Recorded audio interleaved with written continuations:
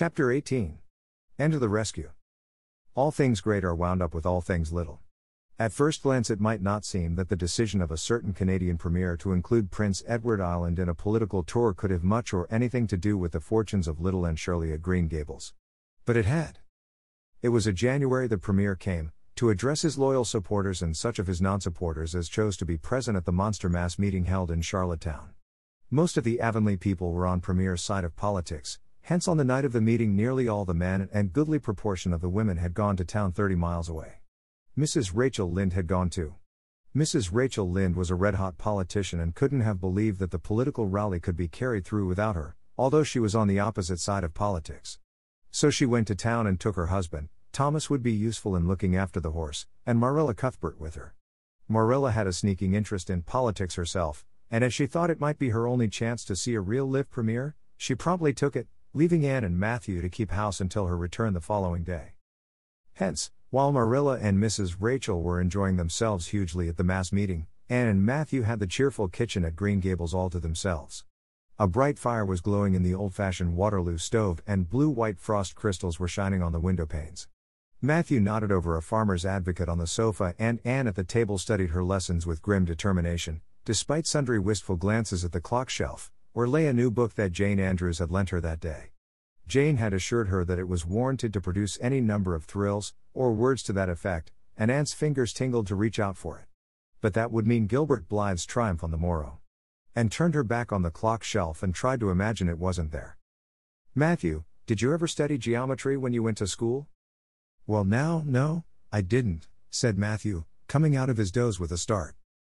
I wish you had, sighed Anne, because then you'd be able to sympathize with me.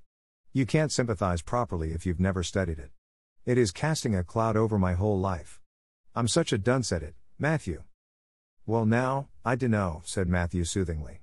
I guess you're all right at anything. Mr. Phillips told me last week in Blair's store at Carmody that you was the smartest scholar in school and was making rapid progress. Rapid progress was his very words. There's them as runs down Teddy Phillips and says he ain't much of a teacher, but I guess he's all right. Matthew would have thought anyone who praised Anne was all right. I'm sure I'd get on better with geometry if only he wouldn't change the letters, complained Anne. I learn the proposition off by heart and then he draws it on the blackboard and puts different letters from what are in the book and I get all mixed up. I don't think a teacher should take such a mean advantage, do you? We're studying agriculture now and I've found out at last what makes the roads red. It's a great comfort. I wonder how Marilla and Mrs. Lynde are enjoying themselves.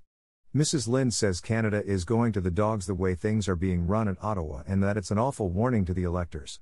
She says if women were allowed to vote we would soon see a blessed change. What way do you vote, Matthew? Conservative, said Matthew promptly. To vote Conservative was part of Matthew's religion. Then I'm Conservative too, said Anne decidedly. I'm glad because some of the boys in school are grits. I guess Mr. Phillips is a grit too because Prissy Andrews' father is one. And Ruby Gillis says that when a man is courting he always has to agree with the girl's mother in religion and her father in politics. Is that true, Matthew? Well now, I dunno, said Matthew. Did you ever go courting, Matthew? Well now, no, I dunno's I ever did, said Matthew, who had certainly never thought of such a thing in his whole existence. And reflected with her chin in her hands. It must be rather interesting, don't you think, Matthew? Ruby Gillis says when she grows up she's going to have ever so many bows on the string and have them all crazy about her, but I think that would be too exciting. I'd rather have just one in his right mind. But Ruby Gillis knows a great deal about such matters because she has so many big sisters, and Mrs. Lynde says the Gillis girls have gone off like hotcakes. Mr. Phillips goes up to see Prissy Andrews nearly every evening.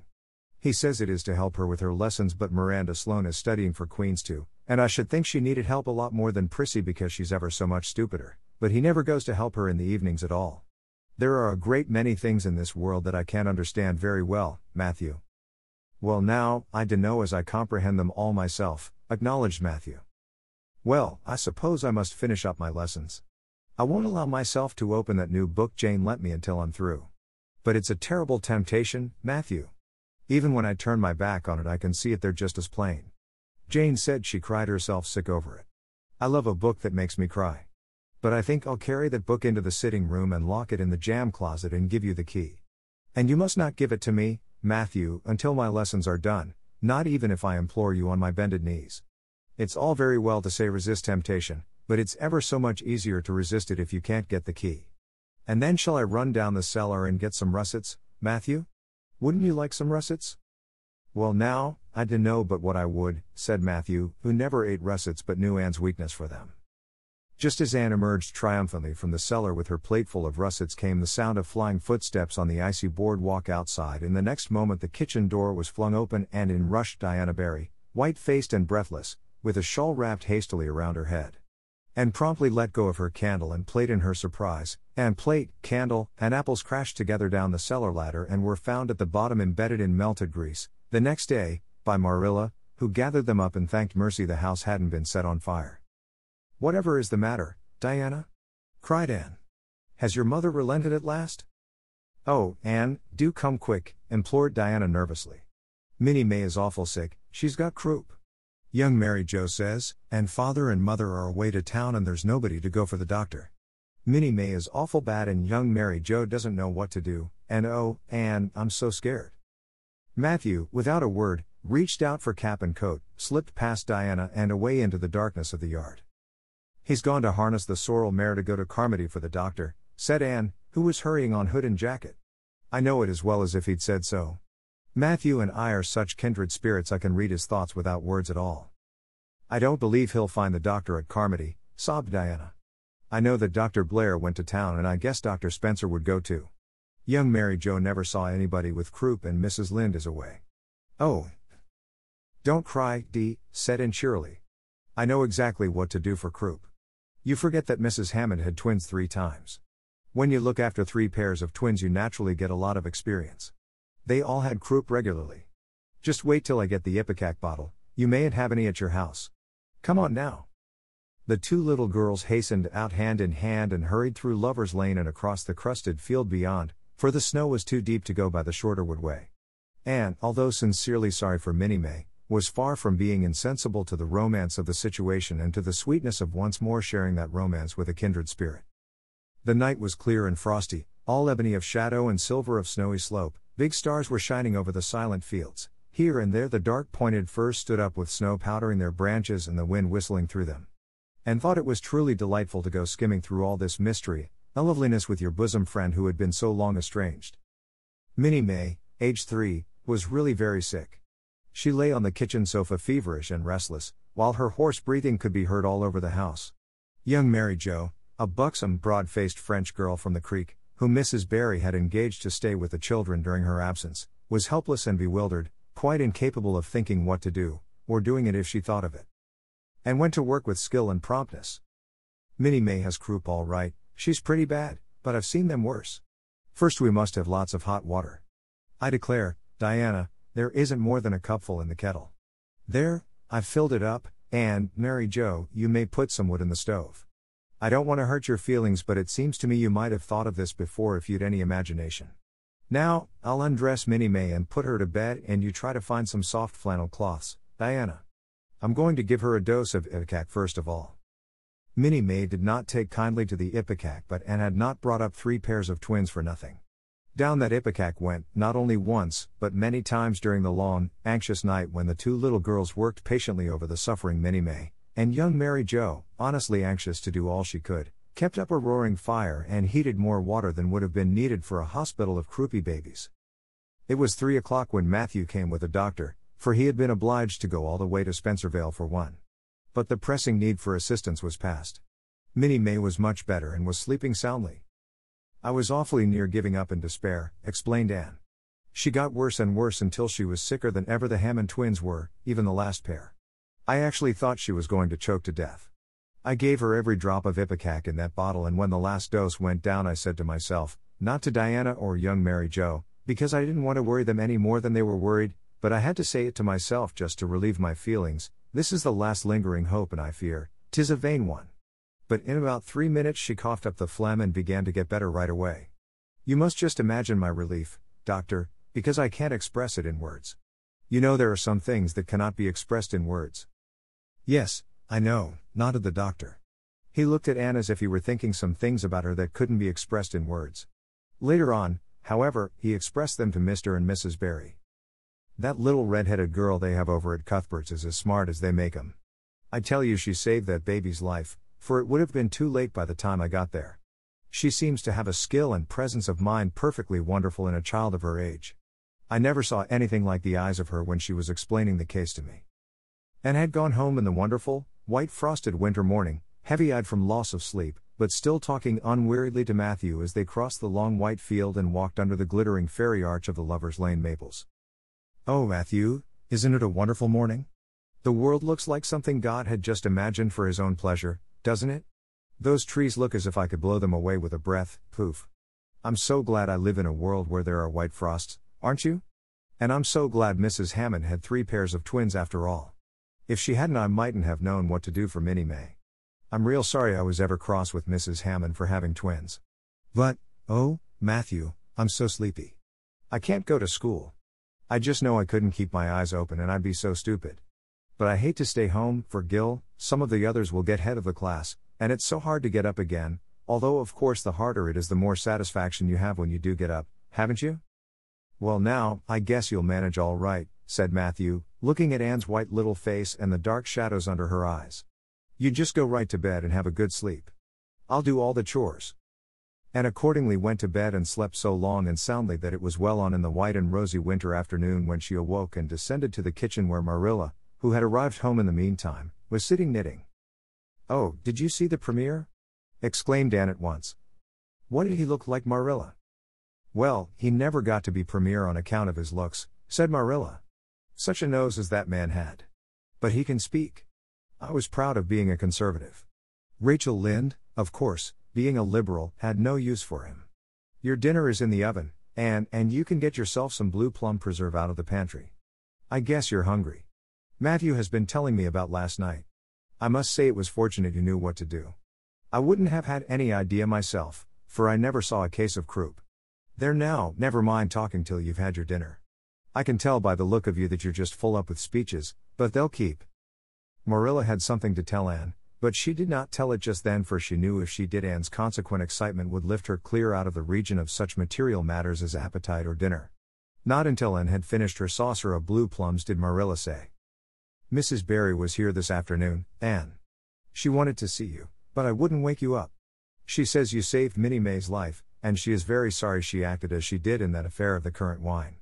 She says she knows now you didn't mean to set Diana drunk, and she hopes you'll forgive her and be good friends with Diana again.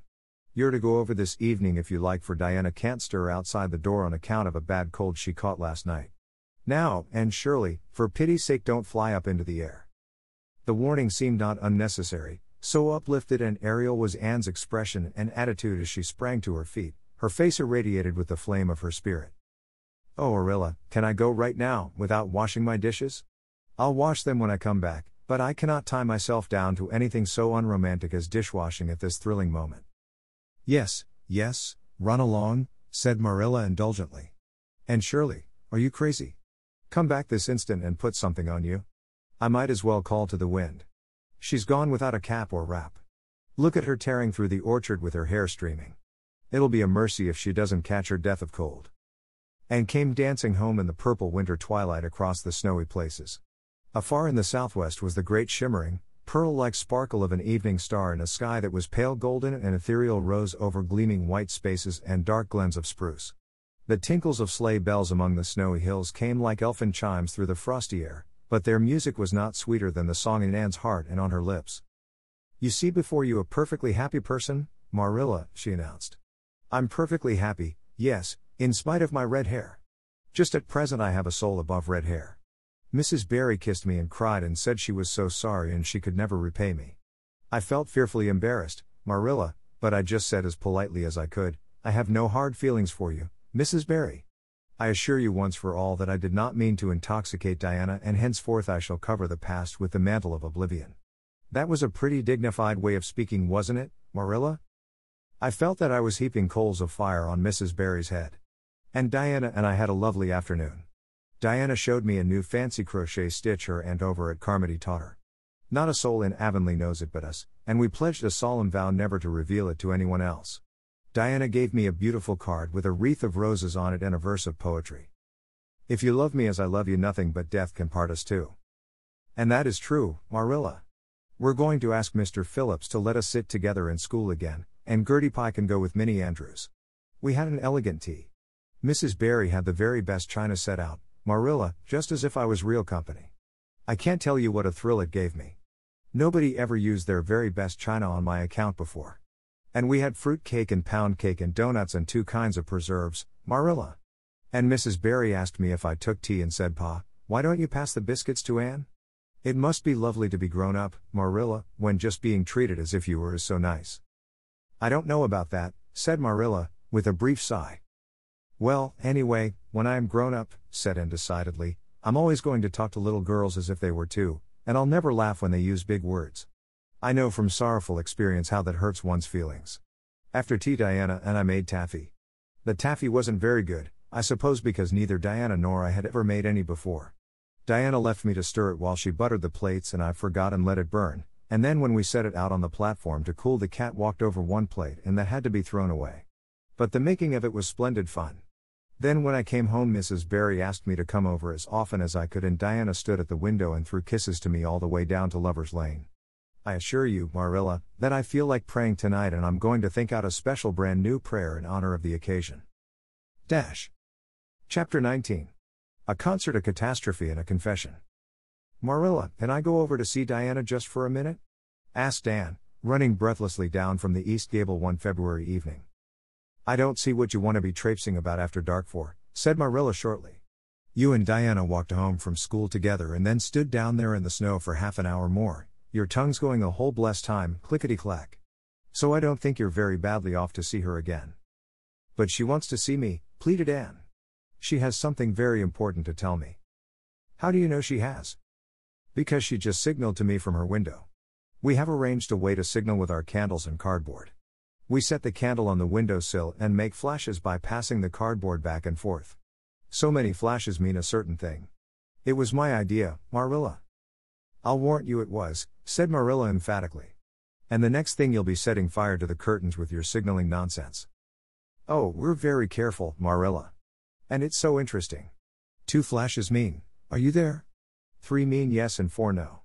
5 mean, come over as soon as possible, because I have something important to reveal. Diana has just signaled 5 flashes, and I'm really suffering to know what it is. Well, you needn't suffer any longer, said Marilla sarcastically.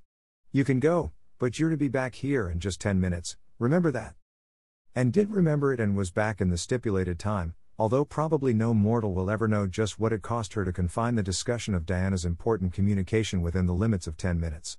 But at least she had made good use of them. Oh, Arilla, what do you think? You know tomorrow is Diana's birthday. Well, her mother told her she could ask me to go home with her from school and stay all night with her. And her cousins are coming over from Newbridge in a big pung sleigh to go to the debating club concert at the hall tomorrow night. And they are going to take Diana and me to the concert, if you'll let me go, that is. You will, won't you, Marilla? Oh, I feel so excited. You can calm down then, because you're not going. You're better at home in your own bed, and as for that club concert, it's all nonsense, and little girls should not be allowed to go out to such places at all. I'm sure the debating club is a most respectable affair, pleaded Anne. I'm not saying it isn't. But you're not going to begin gadding about to concerts and staying out all hours of the night. Pretty doings for children. I'm surprised at Mrs. Barry's letting Diana go. But it's such a very special occasion, mourned Anne, on the verge of tears. Diana has only one birthday in a year. It isn't as if birthdays were common things, Marilla. Prissy Andrews is going to recite Curfew Must Not Ring tonight. That is such a good moral piece, Marilla, I'm sure it would do me lots of good to hear it. And the choir are going to sing 4 lovely pathetic songs that are pretty near as good as hymns. And oh, Marilla, the minister is going to take part. Yes, indeed, he is. He's going to give an address. That will be just about the same thing as a sermon. Please, mayn't I go, Marilla? You heard what I said, Anne, didn't you? Take off your boots now and go to bed. It's past 8. There's just one more thing, Marilla, said Anne, with the air of producing the last shot in her locker. Mrs. Barry told Diana that we might sleep in the spare room bed. Think of the honor of your little and being put in the spare room bed. It's an honor you'll have to get along without. Go to bed, Anne, and don't let me hear another word out of you. When Anne, with tears rolling over her cheeks, had gone sorrowfully upstairs, Matthew, who had been apparently sound asleep on the lounge during the whole dialogue, opened his eyes and said decidedly, "Well now, Marilla, I think you ought to let Anne go." "I don't then," retorted Marilla. "Who's bringing this child up, Matthew, you or me?" "Well now, you," admitted Matthew. "Don't interfere then." "Well now, I ain't interfering. It ain't interfering to have your own opinion. And my opinion is that you ought to let Anne go." "You'd think I ought to let Anne go to the moon if she took the notion, I've no doubt," was Marilla's amiable rejoinder. "I might have let her spend the night with Diana, if that was all. But I don't approve of this concert plan. She'd go there and catch cold like as not, and have her head filled up with nonsense and excitement. It would unsettle her for a week. I understand that child's disposition and what's good for it better than you, Matthew." "I think you ought to let Anne go," repeated Matthew firmly. Argument was not his strong point, but holding fast to his opinion certainly was. Marilla gave a gasp of helplessness and took refuge in silence. The next morning, when Anne was washing the breakfast dishes in the pantry, Matthew paused on his way out to the barn to say to Marilla again, "I think you ought to let Anne go, Marilla." For a moment Marilla looked things not lawful to be uttered. Then she yielded to the inevitable and said tartly, "Very well, she can go, since nothing else will please you." And flew out of the pantry, dripping dishcloth in hand. "Oh Marilla, say those blessed words again. I guess once is enough to say them. This is Matthew's doings and I wash my hands of it. If you catch pneumonia sleeping in a strange bed or coming out of that hot hall in the middle of the night, don't blame me, blame Matthew. And Shirley, you're dripping greasy water all over the floor. I never saw such a careless child." "Oh, I know I'm a great trial to you, Marilla," said Anne repentantly. "I make so many mistakes.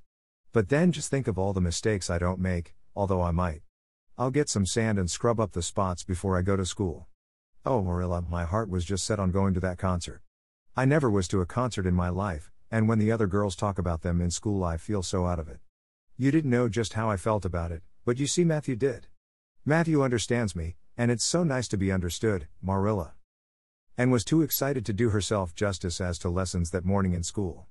Gilbert Blythe spelled her down in class and left her clear out of sight in mental arithmetic.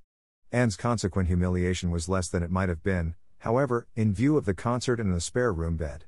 She and Diana talked so constantly about it all day that with a stricter teacher than Mr. Phillips dire disgrace must inevitably have been their portion.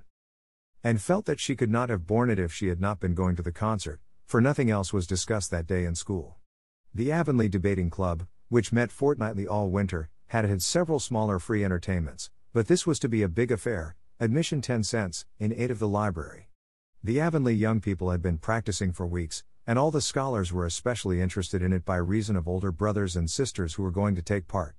Everybody in school over 9 years of age expected to go, except Carrie Sloane, whose father shared Marilla's opinions about small girls going out to night concerts. Carrie Sloane cried into her grammar all the afternoon and felt that life was not worth living. For Anne the real excitement began with the dismissal of school and increased therefrom in crescendo until it reached to a crash of positive ecstasy in the concert itself. They had a perfectly elegant tea, and then came the delicious occupation of dressing in Diana's little room upstairs. Diana did Anne's front hair in the new pompadour style and Anne tied Diana's bows with the especial knack she possessed, and they experimented with at least half a dozen different ways of arranging their back hair. At last they were ready, cheeks scarlet and eyes glowing with excitement. True, Anne could not help a little pang when she contrasted her plain black tam and shapeless, tight-sleeved, homemade gray cloth coat with Diana's jaunty fur cap and smart little jacket. But she remembered in time that she had an imagination and could use it. Then Diana's cousins, the Murrays from Newbridge, came. They all crowded into the big pung sleigh, among straw and furry robes. And reveled in the drive to the hall, slipping along over the satin-smooth roads with the snow crisping under the runners. There was a magnificent sunset, and the snowy hills and deep blue water of the St. Lawrence Gulf seemed to rim in the splendor like a huge bowl of pearl and sapphire brimmed with wine and fire. Tinkles of sleigh bells and distant laughter, that seemed like the mirth of wood elves, came from every quarter. "Oh, Diana," breathed Anne, squeezing Diana's mittened hand under the fur robe, "isn't it all like a beautiful dream? Do I really look the same as usual? I feel so different that it seems to me it must show in my looks." "You look awfully nice," said Diana, who, having just received a compliment from one of her cousins, felt that she ought to pass it on. "You've got the loveliest color." The program that night was a series of thrills for at least one listener in the audience, and, as Anne assured Diana, Every succeeding thrill was thrillier than the last. When Prissy Andrews, attired in a new pink silk waist with a string of pearls about her smooth white throat and real carnations in her hair, rumor whispered that the master had sent all the way to town for her, climbed the slimy ladder, dark without one ray of light, and shivered in luxurious sympathy, when the choir sang far above the gentle daisies and gazed at the ceiling as if it were frescoed with angels, when Sam Sloan proceeded to explain and illustrate how Sakari said a hen and laughed until people sitting near her laughed too, more out of sympathy with her than with amusement at a selection that was rather threadbare even in Avonlea, and when Mr. Phillips gave Mark Antony's oration over the dead body of Caesar in the most heart-stirring tones, looking at Prissy Andrews at the end of every sentence, and felt that she could rise in mutiny on the spot if but one Roman citizen led the way. Only one number on the program failed to interest her. When Gilbert Blythe recited Bingen on the Rhine and picked up Rhoda Murray's library book and read it until he had finished, when she sat rigidly stiff and motionless while Diana clapped her hands until they tingled. It was 11 when they got home, sated with dissipation, but with the exceeding sweet pleasure of talking it all over still to come. Everybody seemed asleep and the house was dark and silent. And Diana tiptoed into the parlor, a long narrow room out of which the spare room opened. It was pleasantly warm and dimly lighted by the embers of a fire in the grate. "Let's undress here," said Diana. "It's so nice and warm." "Hasn't it been a delightful time?" sighed Anne rapturously. "It must be splendid to get up and recite there. Do you suppose we will ever be asked to do it, Diana?" "Yes, of course, someday. They're always wanting the big scholars to recite. Gilbert Blythe does often and he's only 2 years older than us." "Oh, and how could you pretend not to listen to him?" When he came to the line, "There's another, not a sister. He looked right down at you." "Diana," said Anne with dignity, "you are my bosom friend, but I cannot allow even you to speak to me of that person. Are you ready for bed? Let's run a race and see who'll get to the bed first." The suggestion appealed to Diana. The two little white-clad figures flew down the long room, through the spare room door, and bounded on the bed at the same moment. And then, something moved beneath them, there was a gasp and a cry, and somebody said in muffled accents, "Merciful goodness." Anne and Diana were never able to tell just how they got off that bed and out of the room.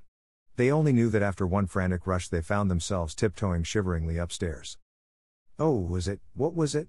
whispered Anne, her teeth chattering with cold and fright. "It was Aunt Josephine," said Diana, gasping with laughter.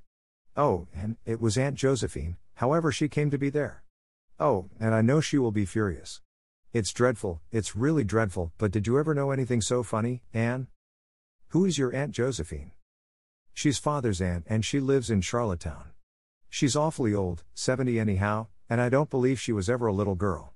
We were expecting her out for a visit, but not so soon. She's awfully prim and proper and she'll scold dreadfully about this, I know. Well, we'll have to sleep with Minnie May, and you can't think how she kicks." Miss Josephine Barry did not appear at the early breakfast the next morning. Mrs. Barry smiled kindly at the two little girls. "Did you have a good time last night? I tried to stay awake until you came home, for I wanted to tell you Aunt Josephine had come and that you would have to go upstairs after all, but I was so tired I fell asleep. I hope you didn't disturb your aunt, Diana." Diana preserved a discreet silence, but she and Anne exchanged furtive smiles of guilty amusement across the table. And hurried home after breakfast and so remained in blissful ignorance of the disturbance which presently resulted in the Barry household until the late afternoon, when she went down to Mrs. Lynde's on an errand for Marilla. "So you and Diana nearly frightened poor old Miss Barry to death last night?" said Mrs. Lynde severely, but with a twinkle in her eye. "Mrs. Barry was here a few minutes ago on her way to Carmody. She's feeling real worried over it. Old Miss Barry was in a terrible temper when she got up this morning, and Josephine Barry's temper is no joke, I can tell you that. She wouldn't speak to Diana at all." "It wasn't Diana's fault," said Anne contritely. "It was mine. I suggested racing to see who would get into bed first." "I knew it," said Mrs. Lynde, with the exultation of a correct guesser. "I knew that idea came out of your head. Well, it's made a nice lot of trouble, that's what. Old Miss Barry came out to stay for a month, but she declares she won't stay another day and is going right back to town tomorrow, Sunday and all as it is. She'd have gone today if they could have taken her. She had promised to pay for a quarter's music lessons for Diana, but now she is determined to do nothing at all for such a tomboy. Oh, I guess they had a lively time of it there this morning. The Barrys must feel cut up. Old Miss Barry is rich and they'd like to keep on the good side of her. Of course, Mrs. Barry didn't say just that to me, but I'm a pretty good judge of human nature, that's what." I'm such an unlucky girl, mourned Anne. I'm always getting into scrapes myself and getting my best friends, people I'd shed my heart's blood for, into them too. Can you tell me why it is so, Mrs. Lynde? It's because you're too heedless and impulsive, child, that's what. You never stop to think, whatever comes into your head to say, or do you say or do it without a moment's reflection? Oh, but that's the best of it, protested Anne. Something just flashes into your mind, so exciting, and you must out with it. If you stop to think it over, you spoil it all.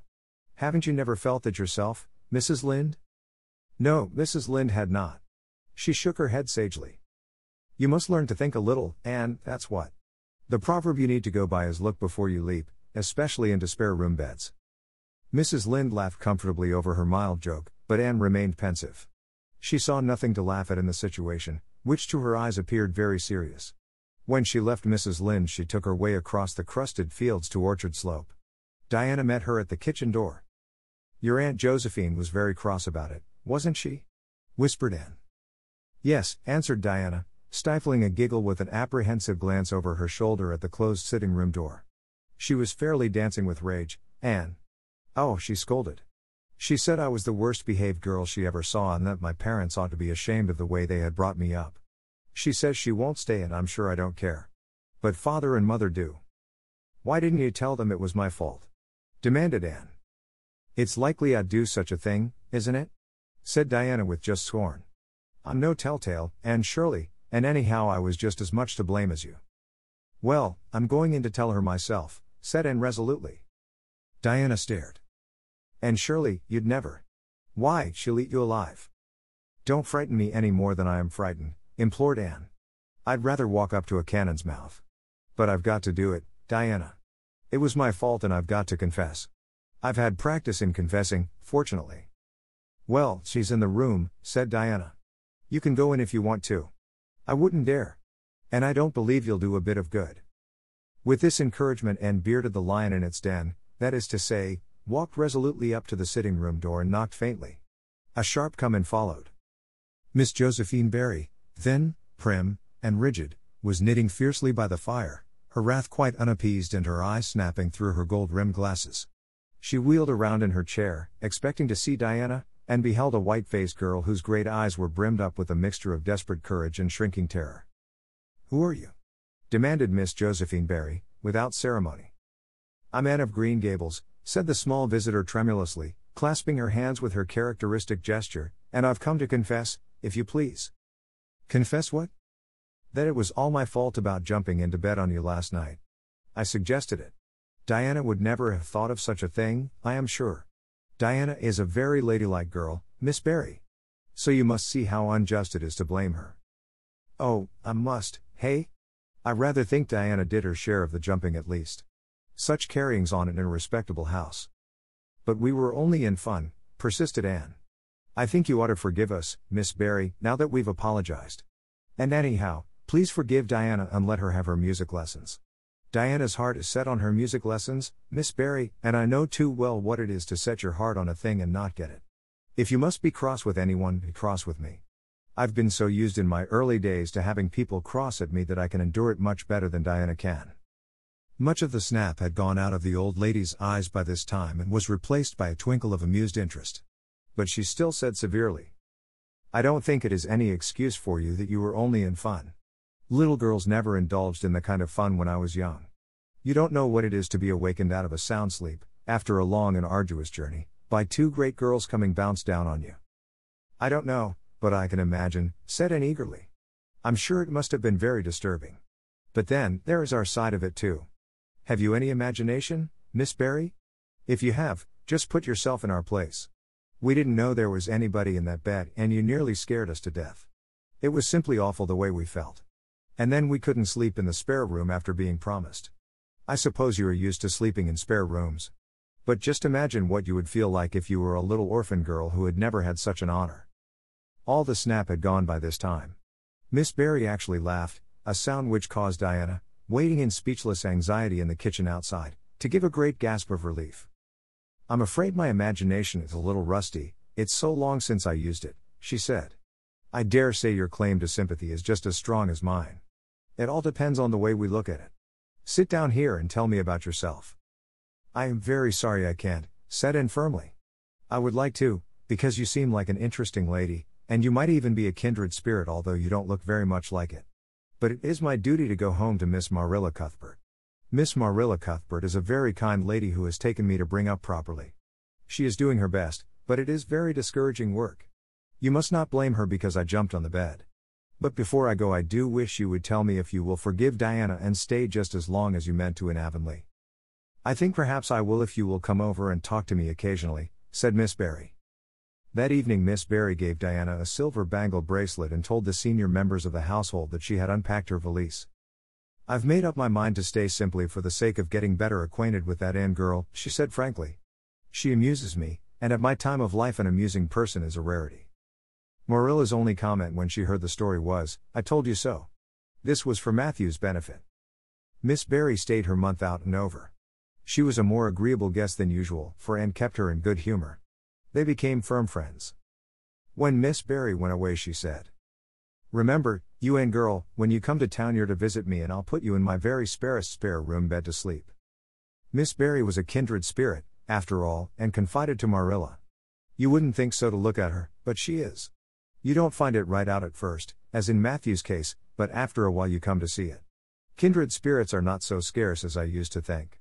It's splendid to find out there are so many of them in the world. Chapter 20. A Good Imagination Gone Wrong. Spring had come once more to Green Gables, the beautiful capricious, reluctant Canadian spring, lingering along through April and May in a succession of sweet, fresh, chilly days, with pink sunsets and miracles of resurrection and growth. The maples in Lover's Lane were red-budded and little curly ferns pushed up around the Dryad's bubble. Away up in the barrens, behind Mr. Silas Sloane's place, the mayflowers blossomed out, pink and white stars of sweetness under their brown leaves. All the school girls and boys had one golden afternoon gathering them, coming home in the clear, echoing twilight with arms and baskets full of flowery spoil. I'm so sorry for people who live in lands where there are no mayflowers, said Anne. Diana says perhaps they have something better, but there couldn't be anything better than mayflowers, could there, Marilla? And Diana says if they don't know what they are like they don't miss them. But I think that is the saddest thing of all. I think it would be tragic, Marilla, not to know what mayflowers are like and not to miss them. Do you know what I think mayflowers are, Marilla? I think they must be the souls of the flowers that died last summer and this is their heaven. But we had a splendid time today, Marilla. We had our lunch down in a big mossy hollow by an old well, such a romantic spot. Charlie Sloane dared Artie Gillis to jump over it, and Artie did because he wouldn't take a dare. Nobody would in school. It is very fashionable to dare. Mr. Phillips gave all the mayflowers he found to Prissy Andrews and I heard him to say sweets to the sweet. He got that out of a book, I know, but it shows he has some imagination.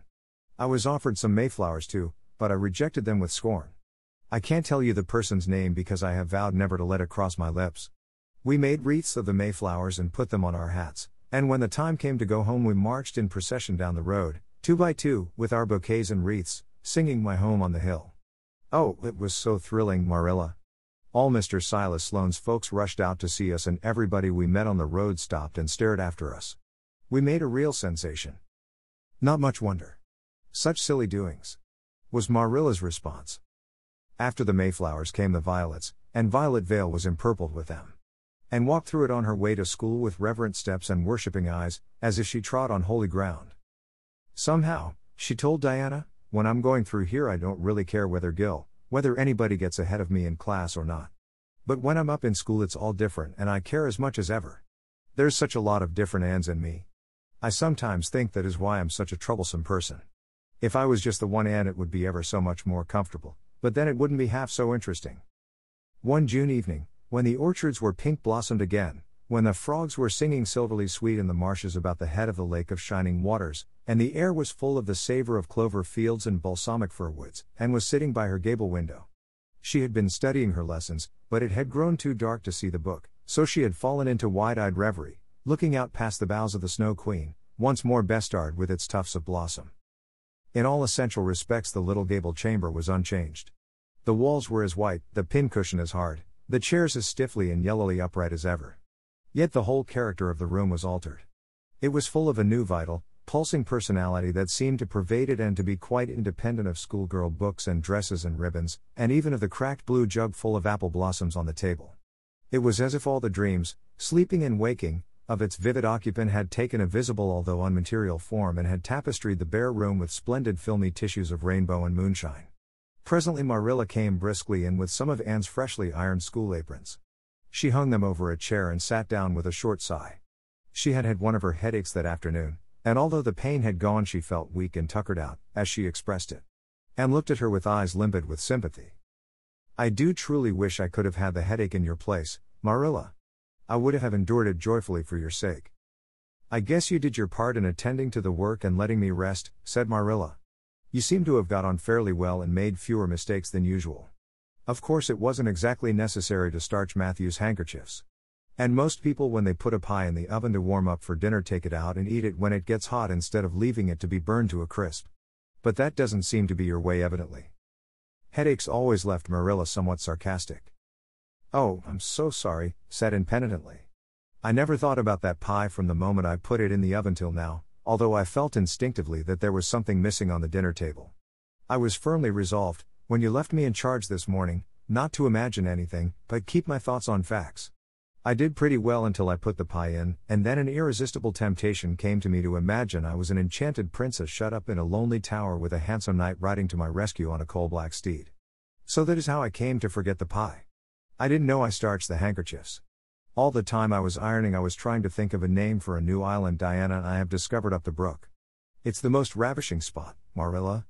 There are 2 maple trees on it and the brook flows right around it.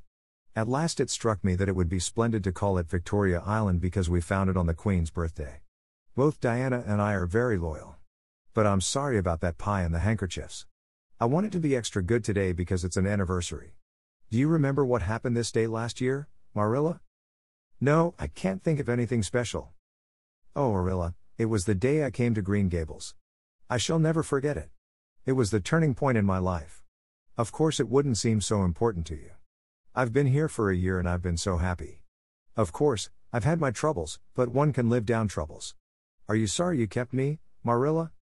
"No, I can't say I'm sorry," said Marilla, who sometimes wondered how she could have lived before and came to Green Gables. "No, not exactly sorry. If you've finished your lessons, Anne, I want you to run over and ask Mrs. Barry if she'll lend me Diana's apron pattern." "Oh, it's too dark," cried Anne. "Too dark? Why, it's only twilight. And goodness knows you've gone over often enough after dark." "I'll go over early in the morning," said Anne eagerly. "I'll get up at sunrise and go over, Marilla." "What has got into your head now, Anne Shirley? I want that pattern to cut out your new apron this evening. Go at once and be smart too." "I'll have to go around by the road, then," said Anne, taking up her hat reluctantly. "Go by the road and waste half an hour. I'd like to catch you." "I can't go through the haunted wood," Marilla cried Anne desperately. Marilla stared. "The haunted wood? Are you crazy? What under the canopy is the haunted wood?" "The spruce wood over the brook," said Anne in a whisper. "Fiddlesticks. There is no such thing as a haunted wood anywhere. Who has been telling you such stuff?" "Nobody," confessed Anne. "Diana and I just imagined the wood was haunted. All the places around here are so commonplace. We just got this up for our own amusement. We began it in April. A haunted wood is so very romantic, Marilla. We chose the spruce grove because it's so gloomy. Oh, we have imagined the most harrowing things. There's a white lady walks along the brook just about this time of the night and wrings her hands and utters wailing cries. She appears when there is to be a death in the family. And the ghost of a little murdered child haunts the corner up by Idlewild. It creeps up behind you and lays its cold fingers on your hand, so. Oh, Marilla, it gives me a shudder to think of it. And there's a headless man stalks up and down the path and skeletons glower at you between the boughs. Oh, Marilla, I wouldn't go through the haunted wood after dark now for anything. I'd be sure that white things would reach out from behind the trees and grab me." "Did ever anyone hear the like?" ejaculated Marilla, who had listened in dumb amazement. "And Shirley, do you mean to tell me you believe all that wicked nonsense of your own imagination?" "Not believe exactly," faltered Anne. "At least, I don't believe it in daylight. But after dark, Marilla, it's different. That is when ghosts walk." "There are no such things as ghosts, Anne." "Oh, but there are," Marilla cried Anne eagerly. "I know people who have seen them. And they are respectable people. Charlie Sloane says that his grandmother saw his grandfather driving home the cows one night after he'd been buried for a year. You know Charlie Sloane's grandmother wouldn't tell a story for anything. She's a very religious woman.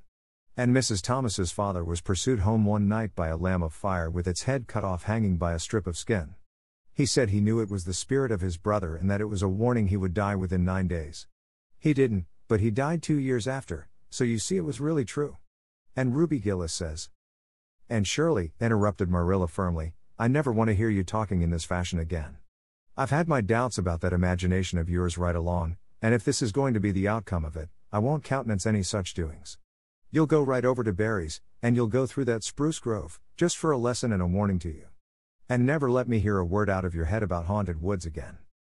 And might plead and cry as she liked, and did, for her terror was very real. Her imagination had run away with her and she held the spruce grove in mortal dread after nightfall. But Marilla was inexorable. She marched the shrinking ghost seer down to the spring and ordered her to proceed straightaway over the bridge and into the dusky retreats of wailing ladies and headless specters beyond. Oh, Marilla, how can you be so cruel? Sobbed Anne.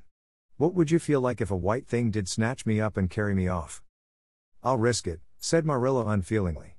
You know I always mean what I say. I'll cure you of imagining ghosts into places.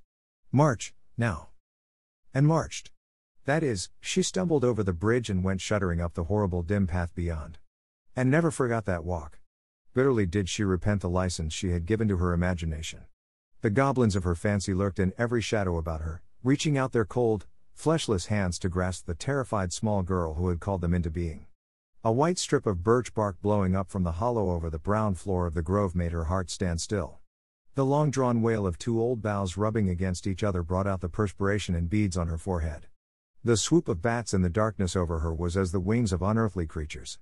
When she reached Mr. William Bell's field she fled across it as if pursued by an army of white things, and arrived at the Barry kitchen door so out of breath that she could hardly gasp out her request for the apron pattern.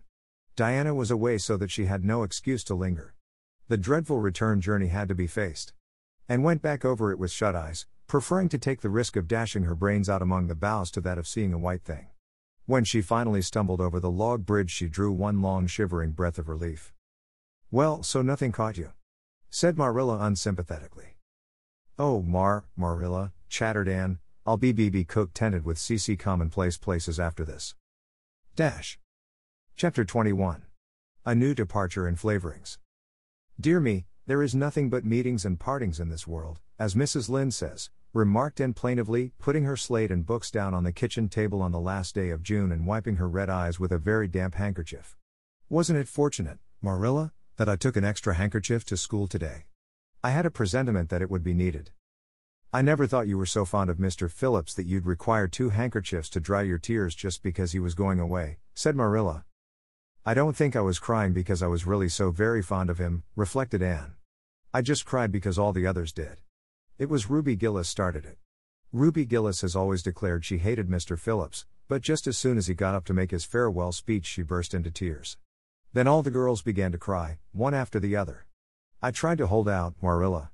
I tried to remember the time Mr. Phillips made me sit with Gil, with a boy, and the time he spelled my name without an E on the blackboard, and how he said I was the worst dunce he ever saw at geometry and laughed at my spelling, and all the times he had been so horrid and sarcastic, but somehow I couldn't, Marilla, and I just had to cry too.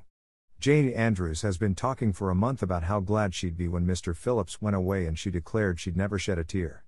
Well, she was worse than any of us and had to borrow a handkerchief from her brother. Of course the boys didn't cry, because she hadn't brought one of her own, not expecting to need it. Oh, Marilla, it was heartrending. Mr. Phillips made such a beautiful farewell speech beginning, "The time has come for us to part." It was very affecting. And he had tears in his eyes too, Marilla. Oh, I felt dreadfully sorry and remorseful for all the times I'd talked in school and drawn pictures of him on my slate and made fun of him and Prissy. I can tell you I wished I'd been a model pupil like Minnie Andrews. She hadn't anything on her conscience. The girls cried all the way home from school. Carrie Sloane kept saying every few minutes, "The time has come for us to part," and that would start us off again whenever we were in any danger of cheering up. I do feel dreadfully sad, Marilla. But one can't feel quite in the depths of despair with 2 months' vacation before them, can they, Marilla? And besides, we met the new minister and his wife coming from the station.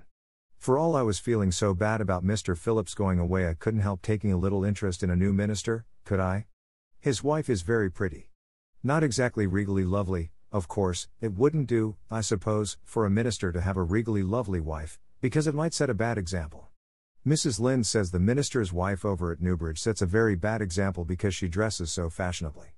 Our new minister's wife was dressed in blue muslin with lovely puff sleeves and a hat trimmed with roses. Jane Andrews said she thought puff sleeves were too worldly for a minister's wife, but I didn't make any such uncharitable remark, Marilla, because I know what it is to long for puffed sleeves. Besides, she's only been a minister's wife for a little while, so one should make allowances, shouldn't they? They are going to board with Mrs. Lind until the manse is ready. If Marilla, in going down to Mrs. Lind's that evening, was actuated by any motive save her avowed one of returning the quilting frame she had borrowed the preceding winter, it was an amiable weakness shared by most of the Avonlea people. Many a thing Mrs. Lind had lent, sometimes never expecting to see it again, came home that night in charge of the borrowers thereof. A new minister, and moreover a minister with a wife, was a lawful object of curiosity in a quiet little country settlement where sensations were few and far between. Old Mr. Bentley, the minister whom Anne had found lacking in imagination, had been pastor of Avonlea for 18 years. He was a widower when he came, and a widower he remained, despite the fact that gossip regularly married him to this, that, or the other one, every year of his sojourn. In the preceding February he had resigned his charge and departed amid the regrets of his people, most of whom had the affection born of long intercourse for their good old minister in spite of his shortcomings as an orator. Since then the Avonlea Church had enjoyed a variety of religious dissipation in listening to the many and various candidates and supplies who came Sunday after Sunday to preach on trial. These stood or fell by the judgment of the fathers and mothers in Israel, but a certain small, red-haired girl who sat meekly in the corner of the old Cuthbert pew also had her opinions about them and discussed the same in full with Matthew, Marilla always declining from principle to criticize ministers in any shape or form. I don't think Mr. Smith would have done, Matthew was Anne's final summing up. Mrs. Lind says his delivery was so poor, but I think his worst fault was just like Mr. Bentley's, he had no imagination. And Mr. Terry had too much, he let it run away with him just as I did mine in the matter of the haunted wood. Besides, Mrs. Lind says his theology wasn't sound. Mr. Gresham was a very good man and a very religious man, but he told too many funny stories and made the people laugh in church. He was undignified, and you must have some dignity about a minister, mustn't you, Matthew? I thought Mr. Marshall was decidedly attractive, but Mrs. Lind says he isn't married, or even engaged, because she made special inquiries about him, and she says it would never do to have a young unmarried minister in Avonlea, because he might marry in the congregation and that would make trouble. Mrs. Lind is a very far-seeing woman, isn't she, Matthew? I'm very glad they've called Mr. Allen. I liked him because his sermon was interesting and he prayed as if he meant it and not just as if he did it because he was in the habit of it. Mrs. Lind says he isn't perfect, but she says she supposes we couldn't expect a perfect minister for $750 a year, and anyhow his theology is sound because she questioned him thoroughly on all the points of doctrine. And she knows his wife's people and they are most respectable and the women are all good housekeepers. Mrs. Lind says that sound doctrine in the man and good housekeeping in the woman make an ideal combination for a minister's family. The new minister and his wife were a young, pleasant-faced couple, still on their honeymoon, and full of all good and beautiful enthusiasms for their chosen life work. Avonlea opened its heart to them from the start. Old and young like the frank, cheerful young man with his high ideals, and the bright, gentle little lady who assumed the mistress-ship of the manse. With Mrs. Allen Anne fell promptly and wholeheartedly in love. She had discovered another kindred spirit. Mrs. Allen is perfectly lovely, she announced one Sunday afternoon. She's taken our class and she's a splendid teacher. She said right away she didn't think it was fair for the teacher to ask all the questions, and you know, Marilla, that is exactly what I've always thought. She said we could ask her any question we liked and I asked ever so many. I'm good at asking questions, Marilla. I believe you, was Marilla's emphatic comment. Nobody else asked any except Ruby Gillis, and she asked if there was to be a Sunday school picnic this summer. I didn't think that was a very proper question to ask because it hadn't any connection with the lesson. The lesson was about Daniel in the lion's den, but Mrs. Allen just smiled and said she thought there would be. Mrs. Allen has a lovely smile, she has such exquisite dimples in her cheeks. I wish I had dimples in my cheeks, Marilla. I'm not half so skinny as I was when I came here, but I have no dimples yet. If I had, perhaps I could influence people for good. Mrs. Allen said we ought always to try to influence other people for good. She talked so nice about everything.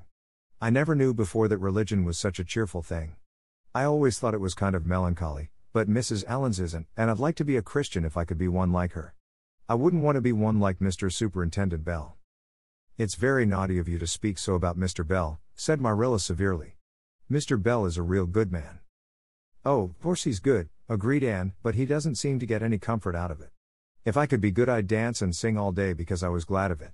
I suppose Mrs. Allen is too old to dance and sing, and of course it wouldn't be dignified in a minister's wife. But I can just feel she's glad she's a Christian and that she'd be one even if she could get to heaven without it. I suppose we must have Mr. and Mrs. Allen up to tea someday soon, said Marilla reflectively.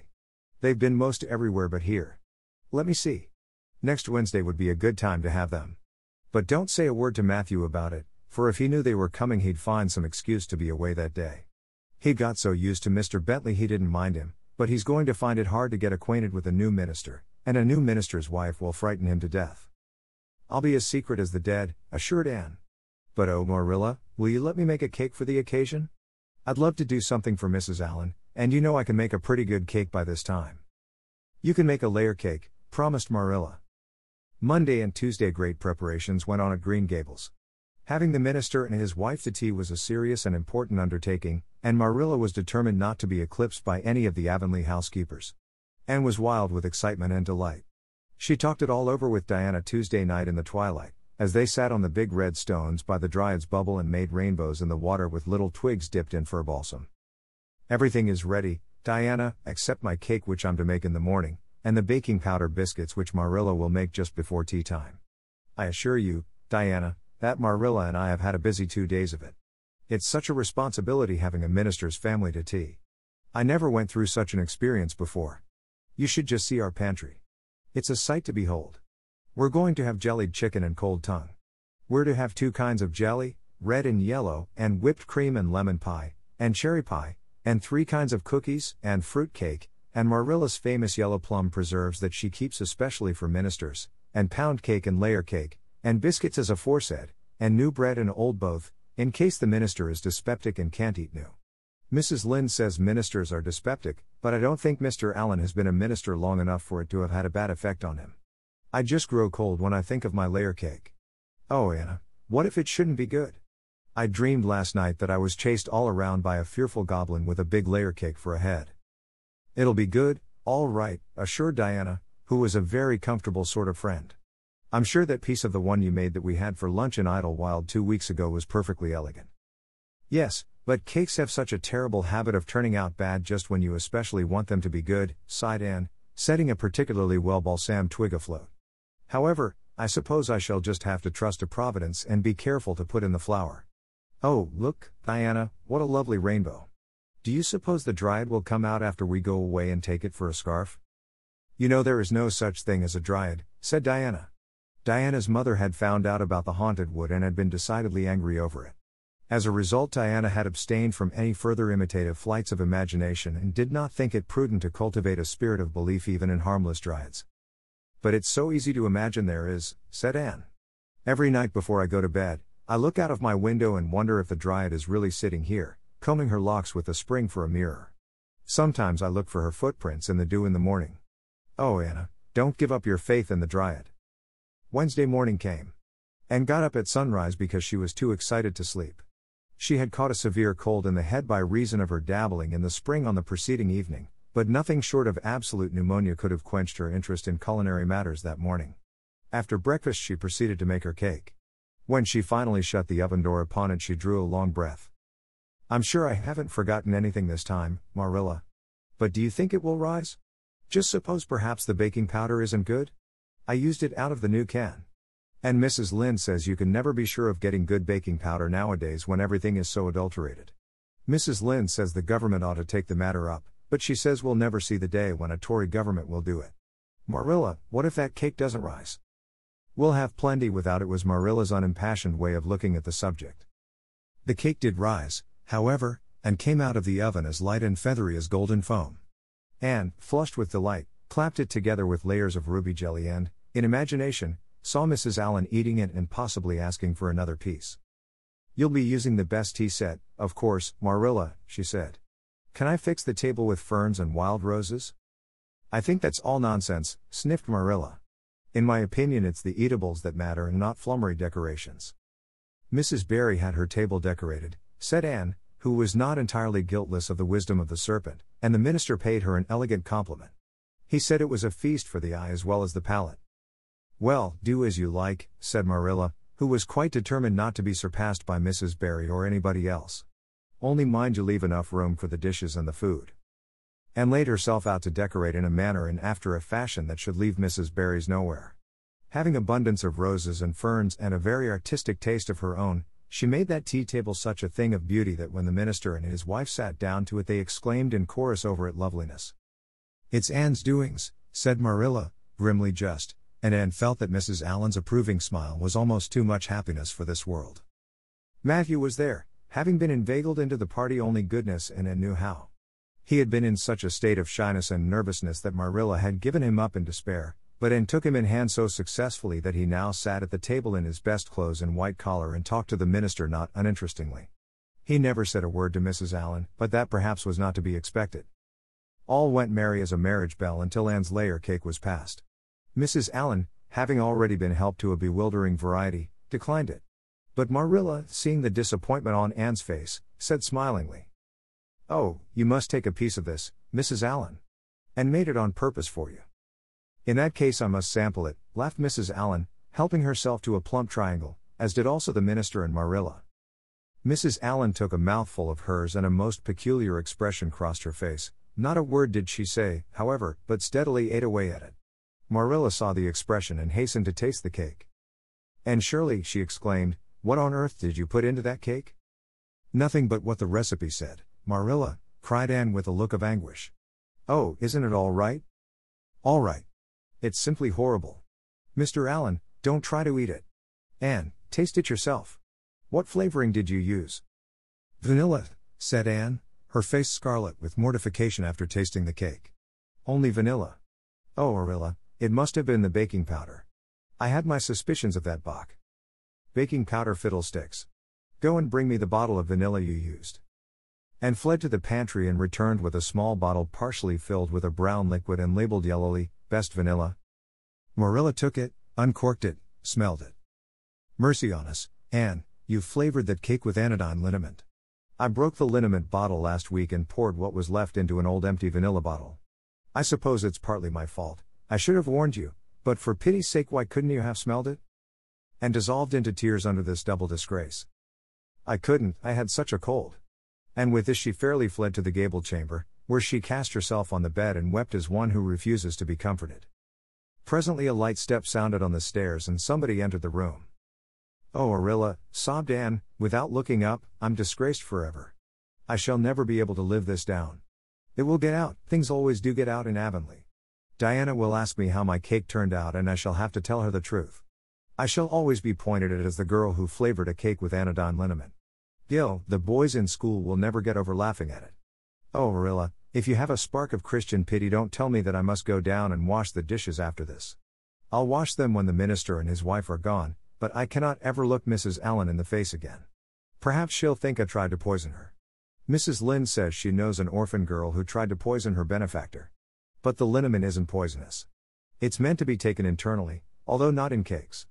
Won't you tell Mrs. Allen so, Marilla?" "Suppose you jump up and tell her so yourself," said a merry voice. And flew up to find Mrs. Allen standing by her bed, surveying her with laughing eyes. "My dear little girl, you mustn't cry like this," she said, genuinely disturbed by Anne's tragic face. "Why, it's all just a funny mistake that anybody might make." "Oh, no, it takes me to make such a mistake," said Anne forlornly. "And I wanted to have that cake so nice for you, Mrs. Allen." "Yes, I know, dear.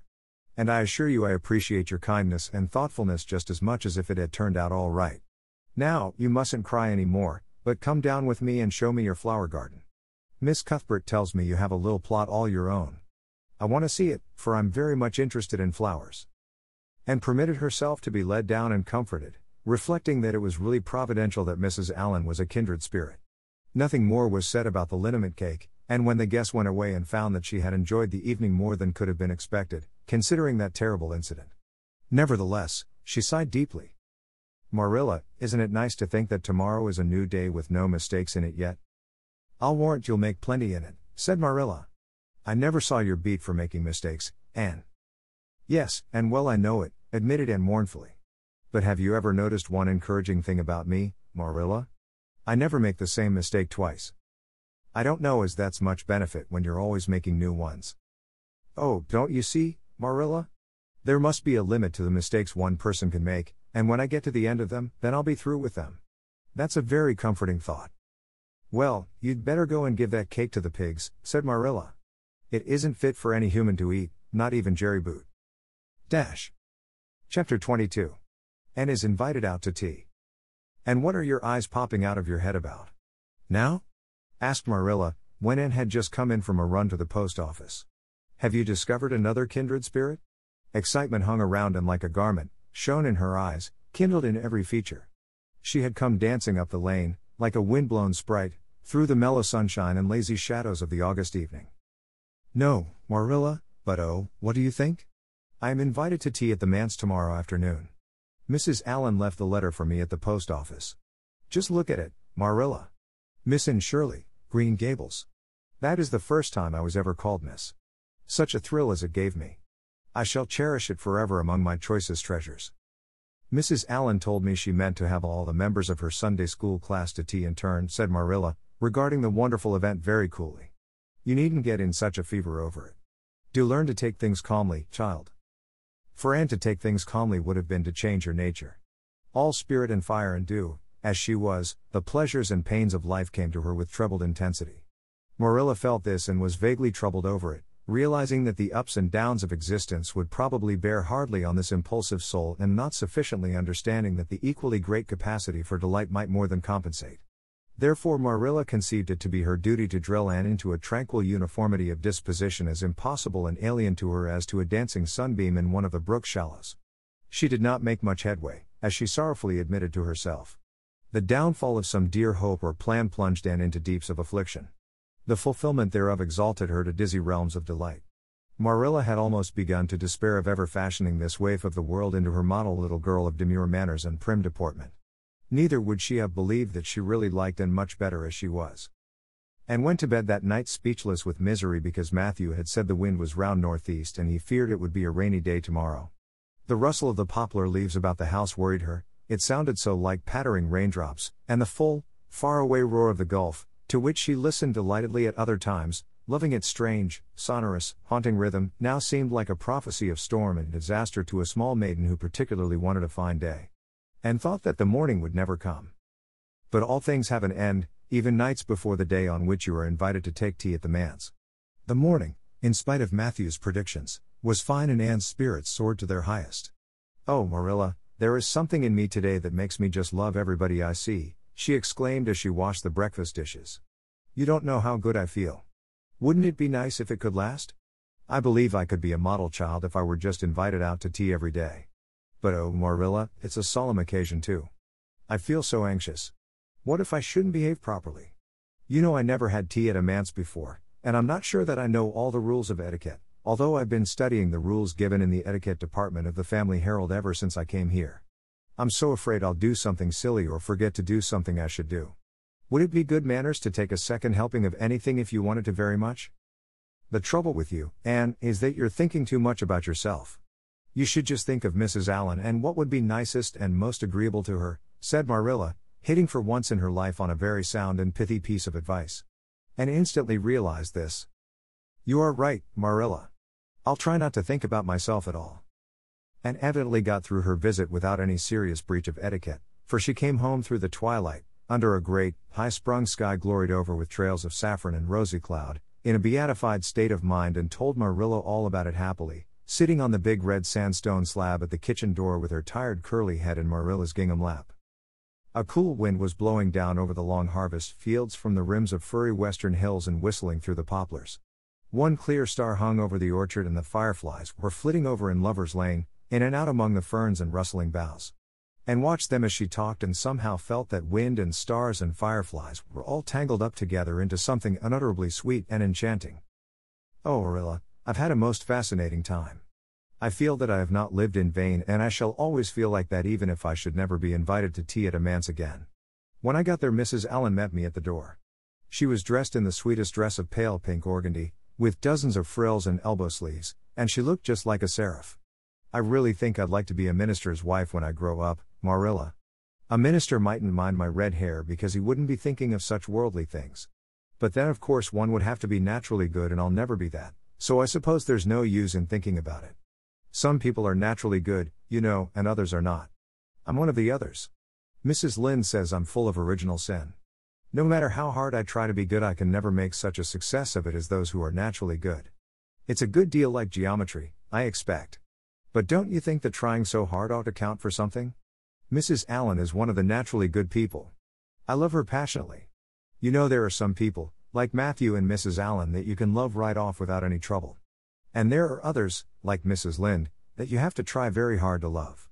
You know, you ought to love them because they know so much and are such active workers in the church, but you have to keep reminding yourself of it all the time or else you forget.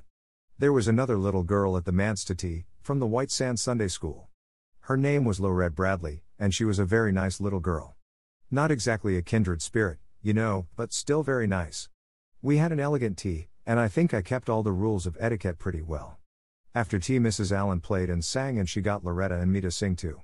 Mrs. Allen says I have a good voice and she says I must sing in the Sunday school choir after this. You can't think how I was thrilled at the mere thought. I've longed so to sing in the Sunday school choir, as Diana does, but I feared it was an honor I could never aspire to. Loretta had to go home early because there is a big concert in the White Sands Hotel tonight and her sister is to recite at it. Loretta says that the Americans at the hotel give a concert every fortnight in aid of the Charlottetown Hospital, and they ask lots of the White Sands people to recite. Loretta said she expected to be asked herself someday. I just gazed at her in awe. After she had gone, Mrs. Allen and I had a heart-to-heart talk. I told her everything, about Mrs. Thomas and the twins and Katie Maurice and Violetta and coming to Green Gables and my troubles over geometry. And would you believe it, Marilla? Mrs. Allen told me she was a dunce at geometry too. You don't know how that encouraged me. Mrs. Lynde came to the manse just before I left, and what do you think, Marilla? The trustees have hired a new teacher and it's a lady. Her name is Miss Muriel Stacy. Isn't that a romantic name? Mrs. Lynde says they've never had a female teacher in Avonlea before and she thinks it is a dangerous innovation. But I think it will be splendid to have a lady teacher, and I really don't see how I'm going to live through the 2 weeks before school begins. I'm so impatient to see her. Chapter 23. And comes to grief in an affair of honor. And had to live through more than 2 weeks, as it happened. Almost a month having elapsed since the liniment cake episode, it was high time for her to get into fresh trouble of some sort, little mistakes, such as absent-mindedly emptying a pan of skim milk into a basket of yarn balls in the pantry instead of into the pig's bucket, and walking clean over the edge of the log bridge into the brook while wrapped in imaginative reverie, not really being worth counting. A week after the tea at the manse, Diana Barry gave a party. Small and select, and assured Marilla. Just the girls in our class. They had a very good time and nothing untoward happened until after tea, when they found themselves in the berry garden, a little tired of all their games and ripe for any enticing form of mischief which might present itself. This presently took the form of daring. Daring was the fashionable amusement among the Avonlea small fry just then. It had begun among the boys, but soon spread to the girls, and all the silly things that were done in Avonlea that summer because the doers thereof were dared to do them would fill a book by themselves. First of all, Carrie Sloane dared Ruby Gillis to climb to a certain point in the huge old willow tree before the front door, which Ruby Gillis, albeit in mortal dread of the fat green caterpillars with which said tree was infested and with the fear of her mother before her eyes if she should tear her new muslin dress, nimbly did, to the discomfiture of the aforesaid Carrie Sloane. Then Josie Pye dared Jane Andrews to hop on her left leg around the garden without stopping once or putting her right foot to the ground, which Jane Andrews gamely tried to do, but gave out at the third corner and had to confess herself defeated. Josie's triumph being rather more pronounced than good taste permitted, and Shirley dared her to walk along the top of the board fence which bounded the garden to the east. Now, to walk board fences requires more skill and steadiness of head and heel than one might suppose who has never tried it. But Josie Pye, if deficient in some qualities that make for popularity, had at least a natural and inborn gift, duly cultivated, for walking board fences. Josie walked the berry fence with an airy unconcern which seemed to imply that a little thing like that wasn't worth a dare. Reluctant admiration greeted her exploit, for most of the other girls could appreciate it, having suffered many things themselves in their efforts to walk fences. Josie descended from her perch, flushed with victory, and darted a defiant glance at Anne. And tossed her red braids. "I don't think it's such a very wonderful thing to walk a little, low, board fence," she said. I knew a girl in Marysville who could walk the ridgepole of a roof. I don't believe it, said Josie flatly. I don't believe anybody could walk a ridgepole. You couldn't, anyhow. Couldn't I? Cried Anne rashly. Then I dare you to do it, said Josie defiantly. I dare you to climb up there and walk the ridgepole of Mr. Barry's kitchen roof. Anne turned pale, but there was clearly only one thing to be done. She walked toward the house, where a ladder was leaning against the kitchen roof. All the fifth-class girls said, "Oh." Partly in excitement, partly in dismay. Don't you do it, Anne, entreated Diana. You'll fall off and be killed. Never mind, Josie Pye. It isn't fair to dare anybody to do anything so dangerous. I must do it. My honor is at stake, said Anne solemnly. I shall walk that ridgepole, Diana, or perish in the attempt. If I am killed, you are to have my pearl bead ring. Anne climbed the ladder amid breathless silence, gained the ridgepole, balanced herself uprightly on that precarious footing, and started to walk along it, dizzily conscious that she was uncomfortably high up in the world and that walking ridgepoles was not a thing in which your imagination helped you out much. Nevertheless, she managed to take several steps before the catastrophe came. Then she swayed, lost her balance, stumbled, staggered, and fell, sliding down over the sun-baked roof and crashing off it through the tangle of Virginia creeper beneath, all before the dismayed circle below could give a simultaneous, terrified shriek. If Anne had tumbled off the roof on the side up which she had ascended, Diana would probably have fallen heir to the pearl bead ring then and there. Fortunately, she fell on the other side, where the roof extended down over the porch so nearly to the ground that a fall therefrom was a much less serious thing. Nevertheless, when Diana and the other girls had rushed frantically around the house, except Ruby Gillis, who remained as if rooted to the ground and went into hysterics, they found Anne lying all white and limp among the wreck and ruin of the Virginia creeper. Anne, are you killed? Shrieked Diana, throwing herself on her knees beside her friend.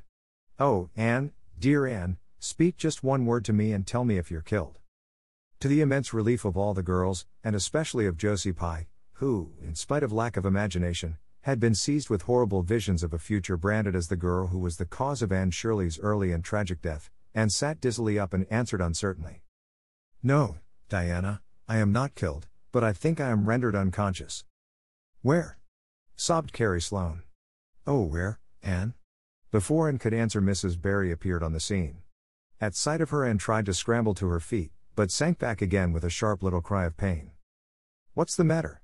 Where have you hurt yourself? Demanded Mrs. Barry. My ankle, gasped Anne. Oh, Nana, please find your father and ask him to take me home. I know I can never walk there. And I'm sure I couldn't hop so far on one foot when Jane couldn't even hop around the garden. Marilla was out in the orchard picking a panful of summer apples when she saw Mr. Barry coming over the log bridge and up the slope, with Mrs. Barry beside him and a whole procession of little girls trailing after him. In his arms he carried Anne, whose head lay limply against his shoulder. At that moment Marilla had a revelation.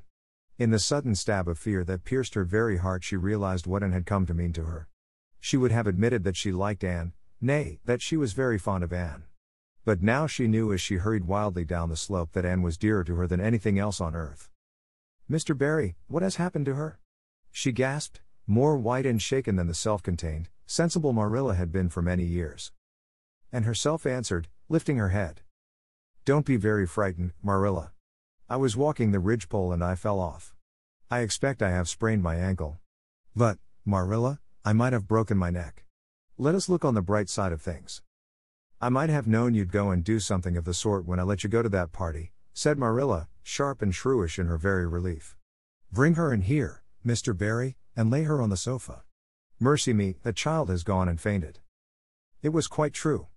Overcome by the pain of her injury, and had one more of her wishes granted to her. She had fainted dead away. Matthew, hastily summoned from the harvest field, was straightway dispatched for the doctor, who in due time came, to discover that the injury was more serious than they had supposed. Anne's ankle was broken. That night, when Marilla went up to the east gable, where a white-faced girl was lying, a plaintive voice greeted her from the bed.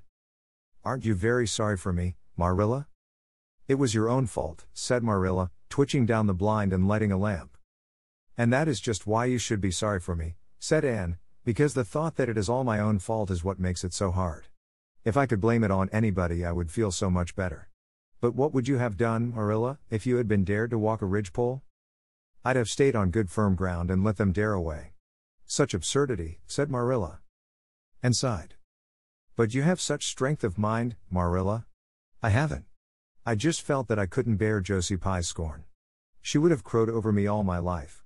And I think I have been punished so much that you needn't be very cross with me, Marilla. It's not a bit nice to faint, after all. And the doctor hurt me dreadfully when he was setting my ankle. I won't be able to go around for 6 or 7 weeks and I'll miss the new lady teacher. She won't be new anymore by the time I'm able to go to school. And Gil, everybody will get ahead of me in class. Oh, I am an afflicted mortal. But I'll try to bear it all bravely if only you won't be cross with me, Marilla. There, I'm not cross, said Marilla. You're an unlucky child, there's no doubt about that, but as you say, you'll have the suffering of it. Here now, try and eat some supper. Isn't it fortunate I've got such an imagination? Said Anne. It will help me through splendidly, I expect. What do people who haven't any imagination do when they break their bones, do you suppose, Marilla? Anne had good reason to bless her imagination many a time and oft during the tedious 7 weeks that followed. But she was not solely dependent on it. She had many visitors and not a day passed without one or more of the schoolgirls dropping in to bring her flowers and books and tell her all the happenings in the juvenile world of Avonlea. Everybody has been so good and kind, Marilla sighed unhappily, on the day when she could first limp across the floor. It isn't very pleasant to be laid up, but there is a bright side to it, Marilla. You find out how many friends you have. Why, even Superintendent Bell came to see me, and he's really a very fine man. Not a kindred spirit, of course, but still I like him and I'm awfully sorry I ever criticized his prayers. I believe now he really does mean them, only he has got into the habit of saying them as if he didn't. He could get over that if he'd take a little trouble. I gave him a good broad hint. I told him how hard I tried to make my own little private prayers interesting. He told me all about the time he broke his ankle when he was a boy. It does seem so strange to think of Superintendent Bell ever being a boy. Even my imagination has its limits, for I can't imagine that. When I try to imagine him as a boy, I see him with gray whiskers and spectacles, just as he looks in Sunday school, only small. Now, it's so easy to imagine Mrs. Allen as a little girl. Mrs. Allen has been to see me 14 times. Isn't that something to be proud of, Marilla? When a minister's wife has so many claims on her time. She is such a cheerful person to have visit you, too. She never tells you it's your own fault and she hopes you'll be a better girl on account of it. Mrs. Lynde always told me that when she came to see me, and she said it in a kind of way that made me feel she might hope I'd be a better girl but didn't really believe I would. Even Josie Pye came to see me. I received her as politely as I could, because I think she was sorry she dared me to walk a ridgepole. If I had been killed she would have had to carry a dark burden of remorse all her life. Diana has been a faithful friend. She's been over every day to cheer my lonely pillow. But oh, I shall be so glad when I can go to school, for I've heard such exciting things about the new teacher. The girls all think she is perfectly sweet. Diana says she has the loveliest fair curly hair and such fascinating eyes. She dresses beautifully, and her sleeve puffs are bigger than anybody else's in Avonlea. Every other Friday afternoon she has recitations and everybody has to say a piece or take part in a dialogue. Oh, it's just glorious to think of it. Josie Pye says she hates it, but that is just because Josie has so little imagination. Diana and Ruby Gillis and Jane Andrews are preparing a dialogue, called A Morning Visit, for next Friday.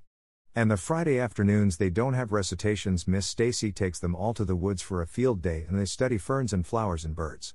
And they have physical culture exercises every morning and evening.